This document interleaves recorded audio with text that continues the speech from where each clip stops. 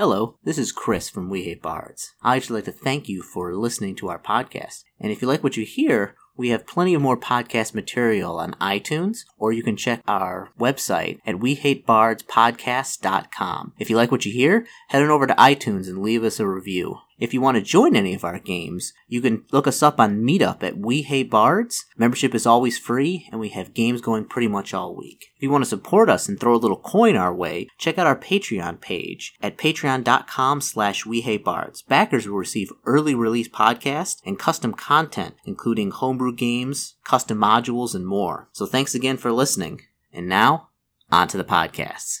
Welcome back to the second part of Alone Against the Flames. This is Chris again, running a solo adventure, Alone Against the Flames, Call of Cthulhu, written by Gavin Inglis for Call of Cthulhu 7th edition. Yes, this is the second part. First part, we tried to get out of town. It didn't work out so well. So now we're back in bed with some hit point loss, and kind of had a horrible sanity experience while trying to sleep in a tree. So we'll get right back into things. Jack tried to get out of town, couldn't do it, because he kept on failing his rolls because he's being played by me, who always fails the rolls. So, number 64. The Ledbetter kitchen is empty. Although bread and eggs have been laid out for breakfast, there is a note from May explaining that she has taken Ruth out for a few hours. If you were involved in a fight in the village last night and you want to investigate the aftermath, go to page 70. Otherwise, go to page 78. No, I tried to leave last night. You make a quiet circuit of the village, pausing at unobtrusive places to watch the villagers. It is rather busy for this time of the morning. Yawning locals string back and forth along the crowds, carrying bundles of split logs to the site of what you've heard referred to as the beacon. You see two figures already up in the superstructure arranging the wood. The festival bonfire will be most impressive. But do you intend to stay and see it? You suspect by now that something is amiss here. Yeah. While the villagers are distracted, you may do some illicit investigation. Yes. Or you may simply leave town without looking back. Okay, you may now go search May Ledbetter's bedroom, go alone to the village hall, take a closer look at the artisan courtyard, spy on activity at the beacon, go to page 29, slip down the east of the road and flee for good, go to page 70. Okay, that's a... So this is a little bit of a different thing. Okay, all right, wait, think about this. Okay. So I'm a smart guy. I think we should search May Ledbetter's bedroom.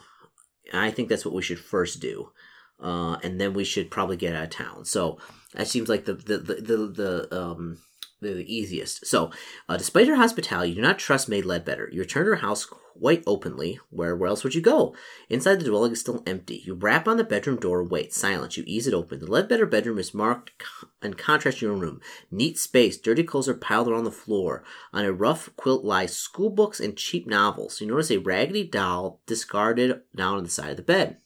Make a spot hidden roll. If you succeed, go to page 95. If you fail, go to page 89.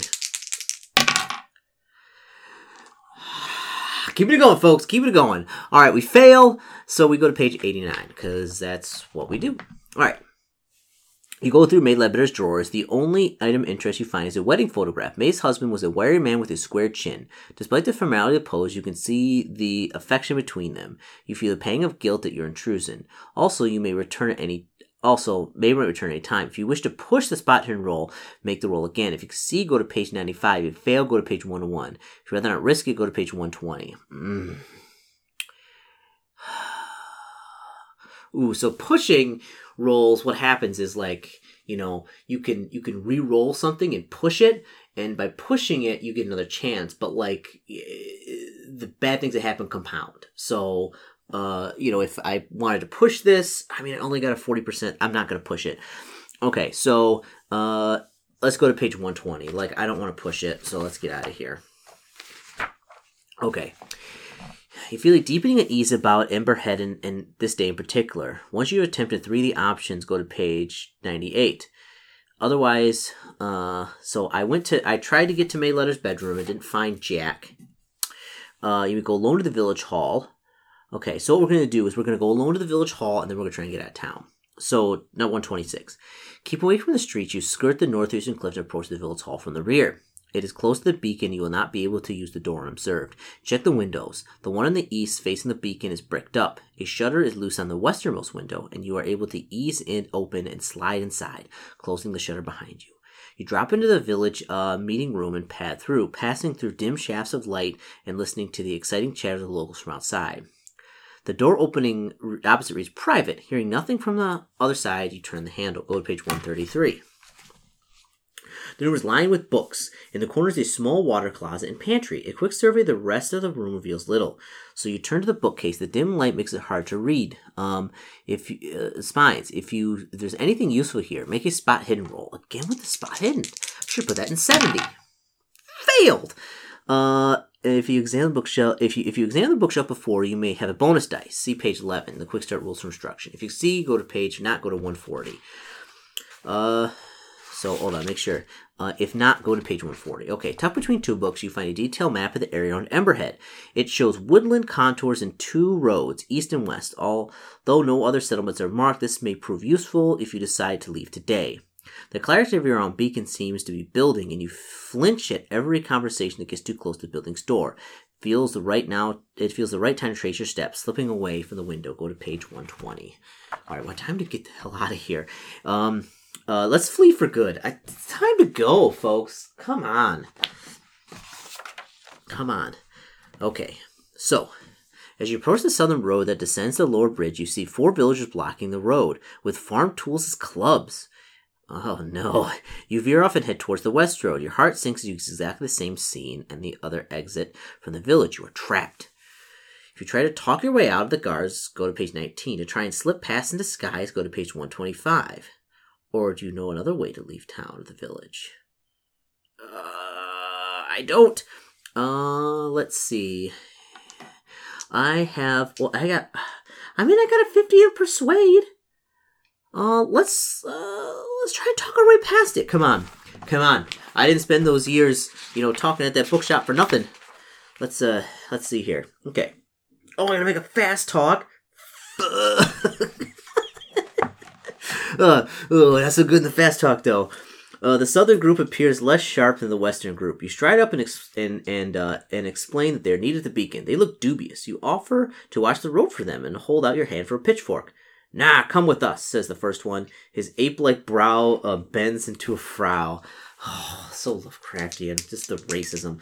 Make an extreme fast talk roll. This is a roll equal to 1/5 your skill value. Okay, so fast talk is 5%. So a fifth would be 1%. There's the 99. Okay. All right. So 99%. That's fine. So I'm like, yeah, you guys are like me, filthy villager people. Filthy villager, give me your pitchfork. And I failed to 139, so they're gonna haul me off. There's no way this is gonna work. Oh. Locals are not stupid as you think, maybe because they call them stupid ape people. They grab you and march you back in the center of the village. Go to 108. Oh no. The fading light from a narrow window tells you afternoon is fading away to evening. Your hands will shackle behind your back and you cannot even lie on a rough bed. A woman you may have seen comes in before. Her face is wrinkled and her eyes dull. They do not meet yours, so she puts a cup to your lips. To accept the drink, go to page 4. To reject it, to page 130. I'm not drinking anything here. You turn your face away when she tries again. You dash the cup from her hand using the side of your head. The clear liquid spills across the floor. The woman gives you a half shrug and turns to leave the room. You shout after her, but she gives no reaction. You soon become thirsty. Page 205. Oh, boy. So I got locked up. I gotta get out of here. As light fades aside, your little prison becomes dark. You hear much activity around the building. Occasionally, an orange glow passes the window. The only comfortable position in the shackle seems to be sit against the edge of the bed with your arms hanging between you. You need to concentrate, come with a plan. There's clearly no escape from these bonds. You do not know exactly what your captors want from you, but you cannot ignore the fact that they have spent the entire day constructing a massive bonfire. Oh my goodness. You know what's going to happen. You may not want to admit it to yourself, but you know. The door scrapes, wrenching back into a moment. Orange light spill into the house from a blazing torches held at the threshold. 2 large villagers step in to grab you. At least you assume they are villagers. They wear black cloaks, and their Faces and hands are painted entirely black, save only the red triangle centered on their left eye. You try to drag your legs, but they reach under your arm to lift your body from the bed. Outside, it seems the whole village has congregated to see you. Every single one has a blackened face with red triangle motif. Torches sputter from the light. You struggle, but can see physical distance hopeless. You are marched to the central street and turn to face the beacon. Turn to page 117. I don't know. I think it's going good places. They're just here to, I'm part of the show. Yeah, we're getting burned to death. The procession down the approach is slow and formal, save when you sense weakness and yank on your captors. A chill touches you when you see three human-shaped carries ahead of you, draped in red cloth. The beacon moves larger and larger, its dreadful silhouette a black triangle pointing to the stars. A low drone begins among the cloaked figures, unbidden. The word mourners comes to mind.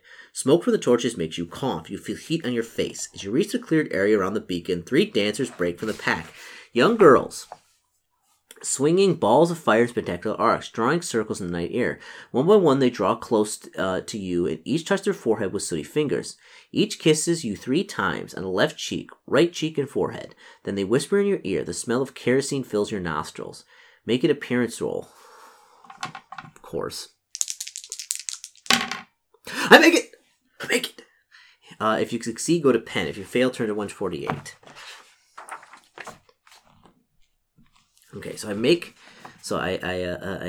if you see, go to page 10. Though your sacrifice, the village will be reborn, says the first dancer. You pass from earth to air for all our sakes, the second. I've weakened the chains, says the third. Don't try to escape until the flames are high enough to hide you. You stare at the third dancer, in the inky visage. You clearly discern the frightened features of Ledbetter. Their dance weaves off and disappears behind the building. Go to page 18. Ruth! You got it. Yes. Yes, when I come back with my U.S. Marshals with Tommy guns, I will make sure that they don't gun you down. As you ride beneath the beacon, 10 villagers close in on you, working with surprising coordination and mobilize you and lift you up to the blackened iron stairs to the raised platform. You cannot help but shiver at the sight of the central framework, twisted from past blazes, and what you can now clearly see to be fastening points for the chain. None of the eyes meet yours as they lash you to the metal. The villager sings now, something rhythmic and ancient, carved from odd syllables. A second group is sent to the beacon, carrying the 3 red-draped bodies. With reverence, they arrange their burden in a triangle around your feet.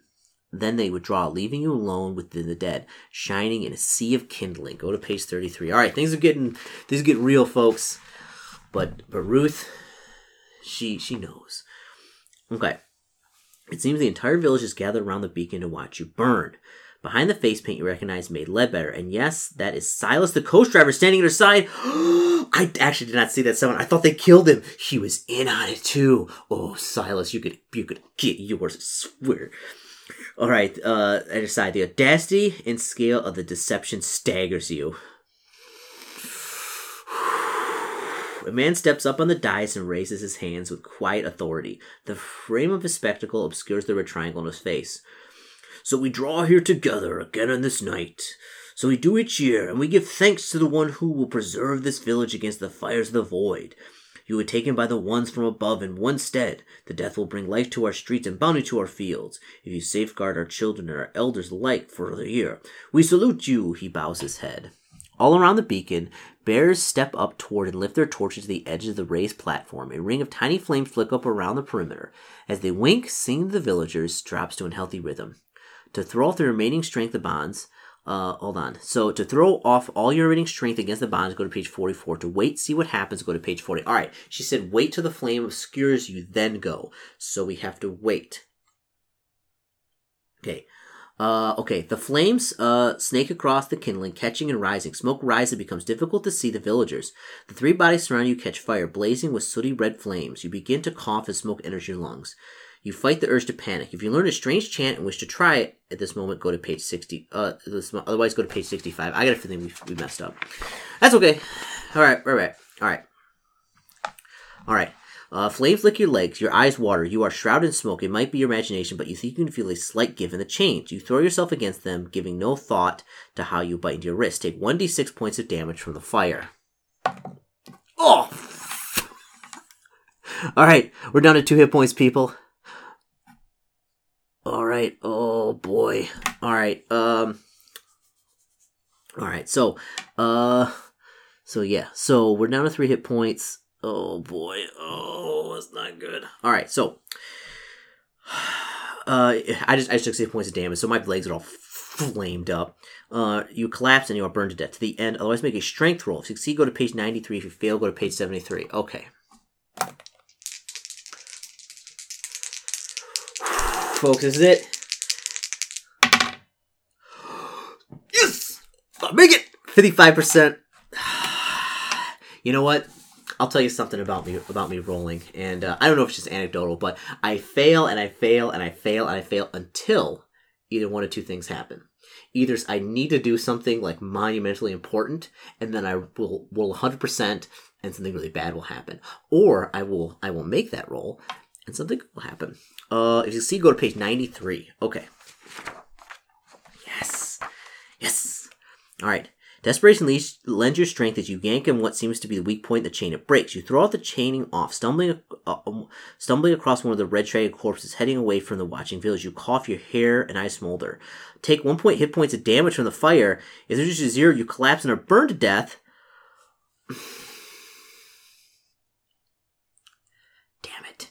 All right, folks. I mean, this is some rough stuff. Like, if I've been rolling constantly really good, so I basically need to roll a 1 or a 2. If I do that, I survive. If not, this is it for Jack. Burns to death. You know, I'm going to keep it straight. Like, if he burns to death, that's it. You know, he could have burned to death. Okay.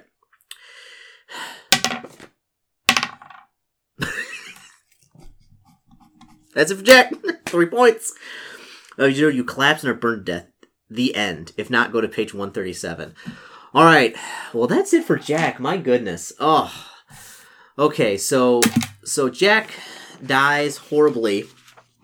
And in fact, I'm going to do exactly what I did in the Master Naruhotep. I'm going to write down on the side of the character sheet. I'm going to write burn to death. How he died. So, yeah, so that is Alone Against the Flames, Call of Cthulhu scenario. I mean, I burned to death. I almost made it. Like, I was so close. I really like this scenario. It's a really fun scenario.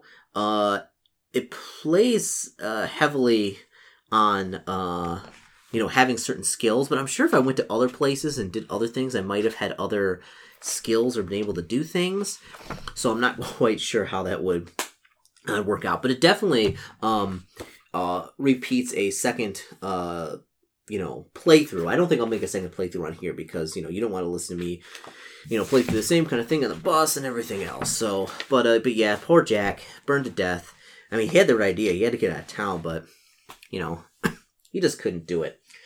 So yeah, I mean, there's a couple other ones of these I've been looking at too. I think it's like Alone Against the Frost and like another one I might pick up as well. I mean, these are some fun kind of little things, and they're a little bit different than the traditional, like the fighting fantasy things. It gives you, I think, a little bit more of a chance. And I wish more games like kind of did these types of things, like Dungeons and Dragons, or and were more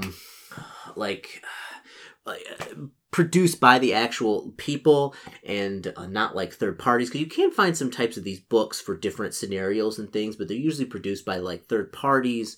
And, they're a little bit harder to find. Like, Alone Against the Flames is really easy to find. They had a ton of these. I think I got this at Gen Con when I went there. So, yeah. So, that was Alone Against the Flames. Sorry, Jack. You burned to death. And what really bugs me is I was like, I'm not going to play like a super tough dude with a ton of strength, put all my points into con, and I was like, I'm going to be a real smart guy. And, like, it really literally burned me to death. So, alright, that's it for Call of Cthulhu Alone Against the Flames. Yeah, this will be a bit shorter one, about like 20 minutes or so, but, it's a good wrap-up for poor old Jack.